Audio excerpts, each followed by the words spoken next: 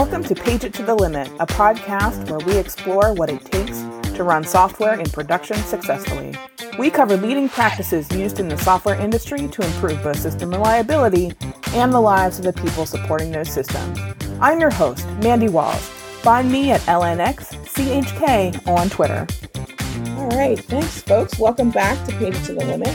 This week, we're going to talk about value stream management. I'm here today with Helen Beal. Helen, welcome to the show. Thank you for having me. It's a pleasure to be here. Awesome. So tell us a little bit about yourself. You're the busiest woman in DevOps. What are you doing these days? I get bored really easily, so I've got lots of hats, all my fingers in lots of pies, however you want to put it. I'm a chair of the Value Stream Management Consortium. I'm a co-chair of the Value Stream Management Interoperability Technical Committee at Oasis. That's a bit of a mouthful, so I practice learning to say that. I'm also Chief Ambassador at DevOps Institute, and I write and I chat and I just talk about all this stuff that I love, which is mainly DevOps and Value Stream Management. I think we're going to focus in on today. Yes, excellent. So tell us about, for folks who are new to Value Stream Management, or they're not really sure exactly what it all means, what is it and why are we talking about it now? I think maybe if we start with the kind of customer in mind, the goal really of Value Stream Management is to improve customer experience. And the sub-goal of that is to improve organisational performance, because it goes to show if your customers are happy, they're going to buy more of your product or service, they're going to recommend it to more of their friends, family, colleagues. So your business is going to be more successful. So that's where it's coming from. How does it do it? Well, it does it because it improves flow. So by flow, we mean the way that we deliver things. So basically getting things to your customer faster. But conceptually, time to market isn't that useful if what you're producing isn't what the customer wants. So we talk about time to value, or actually sometimes we talk about time to actionable insight, because what we want is to be producing the right thing. So it's not just about how efficient we can be, it's about how effective we can be. So at the Value Stream Management Consortium, or I might say the VSMC in the future, just to shorten it a bit, we talk about this duality, and the duality being flow and value realization, efficiency and effectiveness. And I should probably mention that it's not a new thing as well.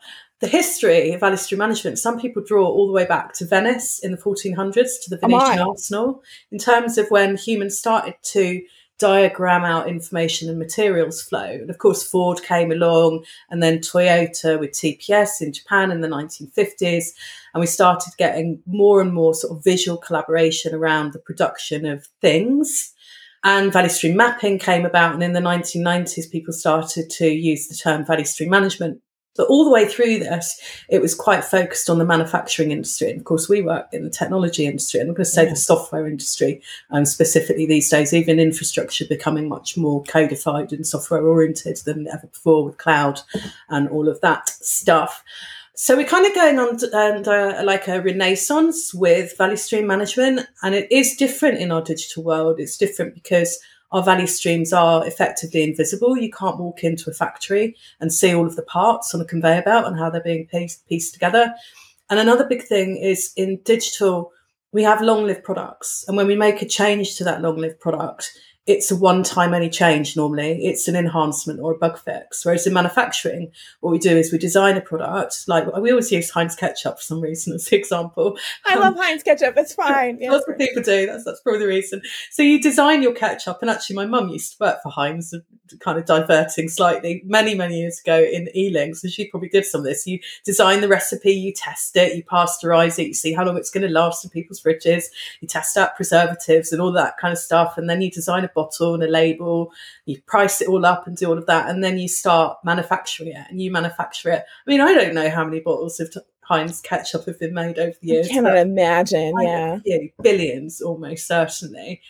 But we don't do that in software. We don't create the same bottle of thing billions of times. It's kind of a one-off thing. So we spend a lot more time in the design and development phase and much less time in the production and delivery phase. And DevOps has contributed to that as well, because we automate that phase using CI/CD. So we shorten it even more in terms of getting that thing to market.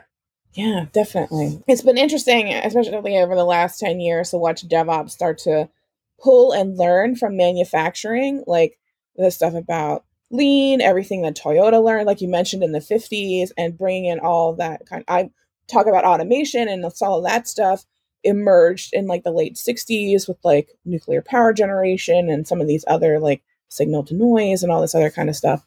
Super interesting to start gearing up for all these things that other folks have already learned and how they apply to their industry and how we can apply them to technology is super interesting. Absolutely. And I used to talk a lot actually about DevOps conceptually as a super pattern. And it happened because I was at a show, it was such a long time ago now, maybe even like coming up to 10 years in Germany somewhere. I think it was in Munich, and John Willis was there, and I did a couple of presentations, and one was a repetition of one that I'd done at DevOps Enterprise Summit London that year with Lego. And it was about correlations between holacracy and DevOps. And then I did another one that I'd ripped off. She won't mind me saying, my very good friend, Jane Grohl, the ex-CEO at DevOps Institute. She used to talk about the harmonious polygamous marriage between lean, agile, and ITSM, and this kind of love child that those three things produce, which is DevOps. So, you combine your agile and your ITSM, you apply some lean, and now you've got DevOps.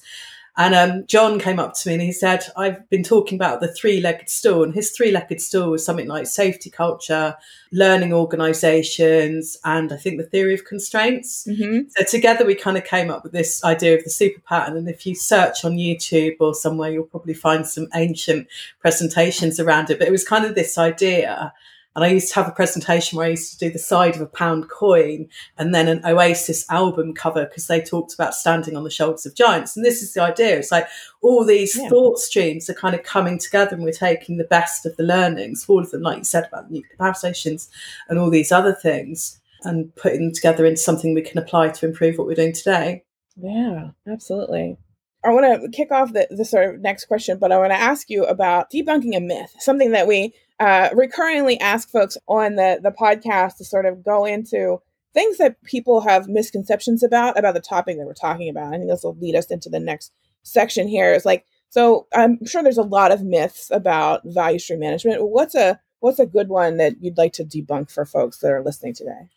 I think the key one right now in the market is that value stream mapping is value stream management. And I completely understand why people think that. And the way that it normally, kind of the way that I see it on a day-to-day basis, so I'll have a conversation with somebody and I'll say value stream management. And they'll go, yeah, I know about that. We've been doing some value stream mapping. And I'll be like, at that point, I'll be like, okay, this person maybe is new to value stream management. We maybe need to explore kind of the breadth of both of these things. But it's completely natural, because most people's entry point into value stream management is value stream mapping. And it's completely the same for me. I remember, it's probably slightly illegal, but I probably won't get prosecuted for this. The very first value stream mapping exercise I did was in North London. And while I was driving around a very famous road in the UK called the M25, which is basically circles London, we also call it the car park in the UK because it runs very, very slowly a lot of the time. So I was actually in my car driving up to this meeting with a colleague of mine, Daniel Breston, who was very experienced in value stream mapping, about to do my first value stream mapping exercise under his guidance. But I had Karen Martin on YouTube playing on my phone as I was driving around the M25. So that's how I've kind of first even heard of value streams, was through Daniel Breston. And this was actually pre the DevOps handbook being published. And he and I used to do value stream mapping as an exercise with people that wanted to adopt DevOps, because it was such an incredible way of getting a group of people in a room, getting them to visually collaborate and getting them to look for areas of improvement and introduce the concepts around DevOps practices, whether it was a cultural attribute about the way that we build teams or the way that we communicate and collaborate together, or whether it was something more technical in the way that we might test or build a product. It was a very effective way. So we did loads of value stream mapping. DevOps handbook came out. I think it's like chapters 2 and 3. It starts talking about value streams. I can look. I have it on the shelf behind me. Yeah. So it's quite early. It talks about how to identify one and the importance of it. And it doesn't quite go as far as value stream management, but we've had value streams and that concept, because it's a lean concept at its core, as we established. It comes from TPS in part. And it was very exciting for us to see it come out in DevOps Handbook, because we're like, yes, we've been doing the right thing. So, DevOps has been emerging and people were quite resistant to really stamping down what it was. So a lot of practitioners like us were experimenting with different things. So lots of people did value stream mapping. I did loads of value stream mapping. And then my switch to value stream management came about in 2019. I went to the DevOps Enterprise Summit in London that year. I actually went on an InfoQ press pass, and I'd seen a lot of people talking about value stream management. So I went to the event with the intention of creating an article about this, what seemed to be an emerging topic, and interviewed a number of vendors like TaskTop, who's now PlanView, and Plutora and ConnectAll. And particularly with Jeff Keyes, then at Plutora, it was a bit of a meeting of minds. On my slides, my company slides at the time, at the bottom, I had a strapline that said optimizing the flow from idea to value realization. And speaking to him, I realized this was exactly what value stream management was about, and that I was getting frustrated with people that were defining DevOps tool chains as a CI/CD pipeline, because I saw it starting much earlier at the front of the fuzzy front end. I saw it finishing much later after service desk and operations into customer feedback. Yes. And this was where value stream management was coming together. Additionally, I sound like I was really frustrated. I was also really frustrated because I do these value stream mapping exercises with my clients, and they'd be brilliant. We'd do them sometimes over 4 days. I mean, it's a lot of effort. Yeah. So we'd get these people in the room. We'd all have a wonderful time. There'd be loads of epiphanies, light bulb moments. Sometimes there'd be rows and things would get emotional. And that would be our job as the facilitators, is to kind of referee and keep us going from not going down rabbit holes. And everyone would have a great time. You'd finish the session, you'd have your future value stream map, your action plan, or your hypothesis backlog. Everyone was really fired up. You'd leave the room, go off and do something else. And you'd come back a little while later, and the poor guys had either not managed to do anything because of this thing we call BAU, or they'd done some things, but they couldn't figure out what they'd done or how to get the time to figure out what happened. So we had these value stream mapping exercises that on the face of them looked really powerful, but kind of weren't followed up right. And this was quite similar to another experience I was having. We had metrics workshops. So I'd sit with people to try and figure out what DevOps metrics they should use, where they were going to get them from, how often they were going to check them. And similarly, I'd go away from the workshop, come back to see how they were doing. And quite often, maybe they'd got some reports in Jira or something, but not an awful lot had happened. So value stream management comes along, and I'm like, oh, hold on a minute. This is different, because it's a set of principles and practices. It's another way of working, but it's really focused on that end-to-end flow. And then the other reason, I talked about 2 reasons earlier why it's got a renaissance now, because of technology kind of being different. The other part of it is that we've built DevOps tool chains. We've spent over 10 years doing this. So what we've effectively built is an abstracted technological model of what a value stream is, that we can make it emit the data. So if it emits the data, we can observe the data, we can transform the data in a way that it looks like a value stream and tells us things we want to know about our value stream, like where are the delays, where are the bottlenecks, how long is it taking me to get from here to there, what's my customer feeling when we finally release that thing, was it worth the amount of effort we put into it? So that was my big epiphany, really. It was suddenly I've got a thing that I can take to all these people that couldn't get back together to look at their value stream again, couldn't work out what metrics to do. Now we have a key enabler that automates the inspection and adaptation, or automates the data that allows for the inspection and adaptation of a value stream, and gets us to a point where we can understand more clearly about what our customer is experiencing real time, rather than just using the lagging metrics of profit and revenue that tell us what our customer thought about us 3 months ago, 8 months ago. So for folks who want to go down this path, do they start with mapping and then incorporate that into a value stream management practice? Is there a recommended way that folks are man, this sounds amazing. How do you really get started with all of this stuff? Yeah, so in 2020, I kind of forget what year we're in sometimes. In 2021, we produced the first State of VSM report, and then we did a second one last year. We were about to launch a survey for this year's 2023, it's the third one. In that first year report, we introduced something called the VSM implementation roadmap. Oh, excellent. And that's a good reference point to start with. And in the second year, so last year's report, we actually built the entire report around that roadmap, so the different steps on it. And in it, we kind of say, start where you are. one of the things we explore is why people don't start value stream management and whether people are not doing it because they don't think they've done enough DevOps or whatever. You can really start where you are. But the first thing you need to do is get your long-term vision and goals in place. You need to understand why you're doing it. So what is it about your business or your team that you want to change? So, do you want to go faster? Have you got a problem with quality? Are you being disrupted? Are you wanting to diversify? What is it you're trying to do? And then you need to identify your value stream. Now, one of the things we're working on at the consortium at the moment is a series of workshops that align to the implementation roadmap. So the first one's coming up soon, which is about identifying your value stream. So we're coming up with lots of tips, tools to help people do that, because some people find it complicated and difficult, which is understandable when a lot of us have been taught to work in silos for so long. It's suddenly difficult to see that people spread across multiple components or steps of a value stream and that all these different processes slot together to get from idea to customer experience. Then we organise around the value stream. Now, I'm kind of touching on this in my brain a little bit.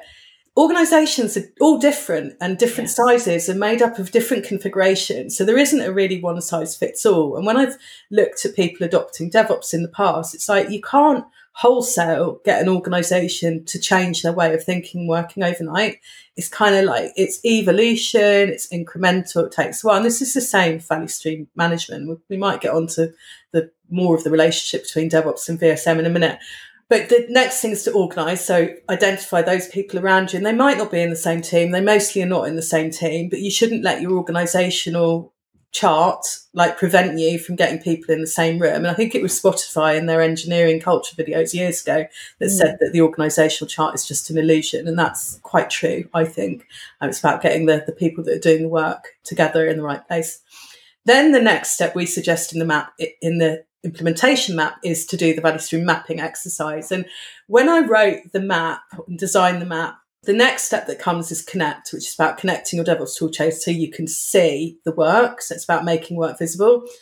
And I thought about what I've been preaching, and lots of practitioners have been preaching to the market forever, which is the old mantra of people, process, tools. Yeah. And I thought if I put connect before map on there, I've effectively gone people, tools, process, and that's going to annoy people. So I thought, okay, let's put map first and then we'll put connect. So we published this report, and almost within 24 hours, someone in Australia had written a blog post saying, yeah, you could do the connect step before the map. And I'm like, oh, wasn't just me. Yeah. So we have the tools there. And again, you can't connect all parts of your value stream overnight. It's incremental parts. You have to pick the two parts to begin with. Commonly, people will pick the product backlog and the service desk and say, right, we need to make these two pieces more visible and more traceable together. Once you've done all those steps, the VSM implementation roadmap says now you can inspect and adapt. And this then becomes easy. This is the point I was making earlier. You don't have to get all those people back in a room and get those opinions on the table. And value stream is opinion-based. Let's not forget that. It's incredibly accurate. I've done value stream mapping, and you go through this day-long task of putting all the steps on the board, putting all the touch time, putting all the wait time, doing all the calculations, putting all the people in it.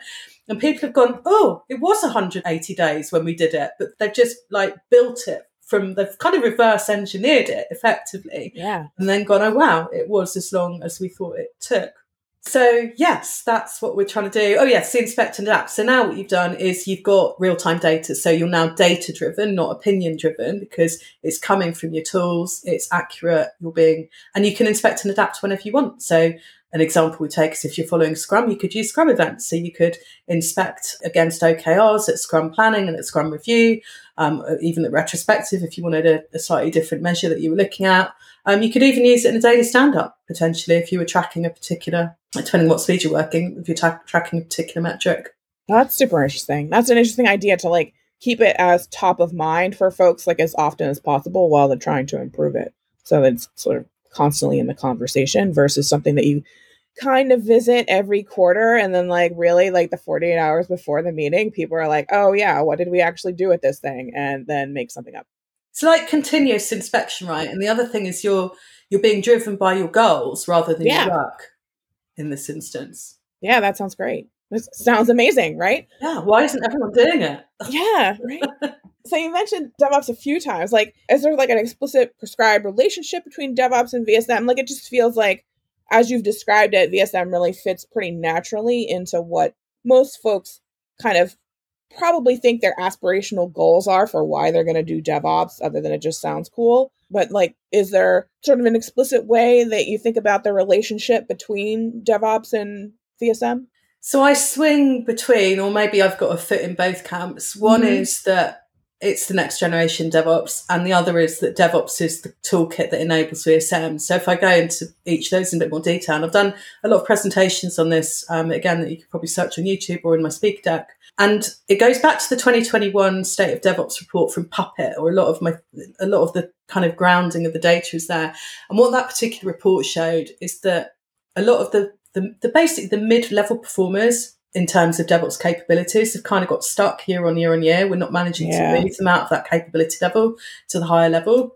So it needs something to unlock that stagnation. And I think that stagnation is partly to do with people's inability to show how to continually improve, or to fight for the time internally to prioritise improvement over change. Yes. Because they haven't got any data. So it's all hearsay, and they're all controlled by the business still, because people haven't really understood that we are software companies. The world is disrupted by technology, and now the technology teams are the strategic enablers. So still being treated as order takers.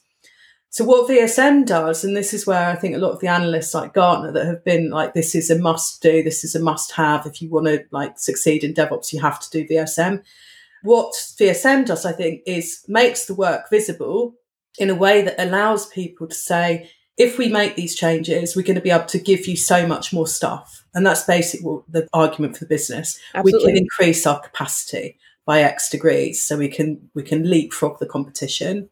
So that's kind of the next generation DevOps thing. And then the DevOps toolkit argument is well, how do you do this, right? If you discover a delay or a bottleneck, and it's that you're waiting 6 weeks for security to give you something, you go and get the DevSecOps book and you read that and you figure out how you're going to collaborate better. If it's that you're having to go round and round and round testing because you're chucking out such poor quality stuff, you go to the DevOps handbook and look at team topologies and how to fit together like that. And then you get into some automated testing. And then, there's all of these things of DevOps practices that enable VSM. So there's a really, really close relationship in my mind. But what's been really interesting working at the consortium is that my background quite clearly is DevOps. That's where I've come from.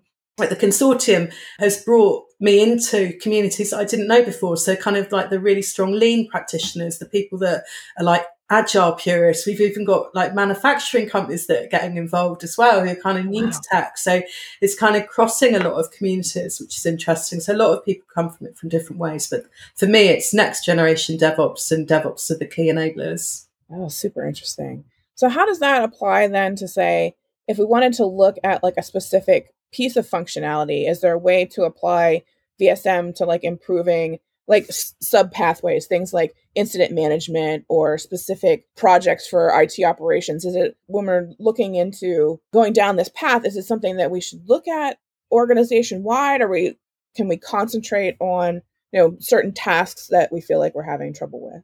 Definitely. And the principles of value stream management, which are about making work visible in order that you can improve the way that you do it, so you can do it faster without wasting things and satisfying your customer, apply to all sorts of things, not just to software development value stream. So some of the work we've been doing at the consortium, I mentioned the value stream identification workshop. We've also produced and are still producing a blog series called "Is This a Value Stream?" Oh, nice. Okay. I like it. It sounds a little bit like a kid's book, doesn't it? Is this a cat? Is this a value stream? Yeah, so we've done a few. And actually, incident management was one of our first ones. I think release management may have been our very first one. We have done incident management. What we normally do is me and Steve and Patrice often, and whoever out of the membership wants to chime in, we all look at it and explain whether it's yes or no and our reasons why. And I think maybe just take a step back for a second, like defining a value stream. A value stream starts with an idea, finishes when you deliver that idea to the customer, and it's the series of steps in between. So anything that has a customer theoretically, or I often say produces a product or a service, is some sort of value stream. So by that token, you could say incident management is kind of a value stream. But it doesn't really start with an idea. It's not value generating. What it's doing is responding to a problem. Yeah. But it still has flow, so you can still use flow improvement techniques to improve your incident management processes. And it is a number of processes, which makes it look like a value stream. It's not just one process. But I think there's a more important relationship with value stream management and incident management, in that incident management can really bog us down. It's unplanned work. And if we look at the 4 types of work in the Phoenix Project, that is the killer. We never put enough contingency in. Things go wrong. Things predictably go wrong, as in, like, we know things are going to go wrong. We don't know what's going to go wrong, but we know things are going to go wrong. So the way that we deal with it is really important. So the more that we can reduce the time spent on incidents, reduce our MTTD, reduce our MTTR, reduce the frequency of incidents, the more time we've got to spend on value generating, value adding, differentiating features in our products and services, more stuff we can give to the ultimate customer who's paying the bills, who's paying us to live effectively. Yeah, awesome. Who's out there using VSM today? That's a really interesting question, because not everyone calls it VSM, but actually, and I'll come back to that comment in a minute. So examples of speakers we've had at various events. We recently had a webinar with IDC. IDC recently produced a Peerscape report on value stream management practices. It featured Netflix, as did you can see the webinar on demand through the vsmconsortium.org site and get a free copy of the report. The report also featured Defence Unicorns, so Brian Finster, Shutterstock and Comcast Business. Last year in October, we had our first in-person event at the Value Stream Management Consortium. It's called Flowtopia. We held it alongside DevOps Enterprise Summit in Las Vegas. We'll be doing that again this year. We're probably going to do a little roadshow as well, maybe one alongside the Fast Flow conference in London in May. So that's all in plan at the moment. But at our Flowtopia last year, we also had we had to have Brian and Sedjar, who were featured in the Peerscape report, so we introduced them to IDC, but we also had Bupa come over. We had a lady from Transavia Airlines as well come over to speak about it. Or that was at a DevOps Institute event, but she was talking about value stream management. That's the thing. Not everyone calls it value stream management, because she pitched it as DevOps, but what they were doing is they were doing value stream mapping. They were aligning around value streams. They were using flow metrics. So they were using all the value stream management practices, but kind of front-ending it with a DevOps title, which is fine as well, because I think one of the things we suffer from in our industry, right, is jargon. And there's a counter argument that jargon's important because we need labels in order to understand what we're saying to each other. But sometimes we take them too far. But ultimately, we're talking about ways of working and established practices that do different things. Yeah, excellent. No, that sounds fascinating. I'll look a bunch of these up and we'll put them in the show notes for folks who want to learn more. In addition to that, the vsmconsortium.org website that you've mentioned has a lot of information on there, and we'll link to that in the show notes as well, and the State of VSM report. And you've been very generous to offer our listeners a discount. I have, I hope they take advantage of that. It's for annual influencer membership, which gives them access to the members portal, which has a recorded version of the Value Stream Management foundation course, which is about 8 hours of recorded learning, I think, and all sorts of other things, research libraries, resource libraries, all sorts of other things, and to our community as well, so they can meet and network with all our other VSM like-minded individuals. That sounds amazing. So everyone out there who's listening today, hopefully if you found something interesting that you want to learn more about, you can take advantage of that and learn more from the VSM Consortium. Helen, where else can folks find you if they want to learn more or hear more about what you're doing? LinkedIn is always a good place. I'm Helen J. Beal on LinkedIn. Tune into the DevOps Institute as well. We have a lot of events going on there. You do have a lot of events at the DevOps Institute. We do. We're busy bees. You are. Excellent. Well, this has been great. I've learned a lot. I was guilty of knowing the value stream mapping part and thinking that was all there was that was going to be into this, but this is so much more interesting and so many more components here that will help folks on their journey to improvement and better customer experience out there. So I'm very excited. I'm going to learn some more about that. Well, thanks so much for the opportunity to chat about my passion. Excellent. Thank you so much again. And for everyone out there, we'll wish you an uneventful day, and you can join us again in 2 weeks.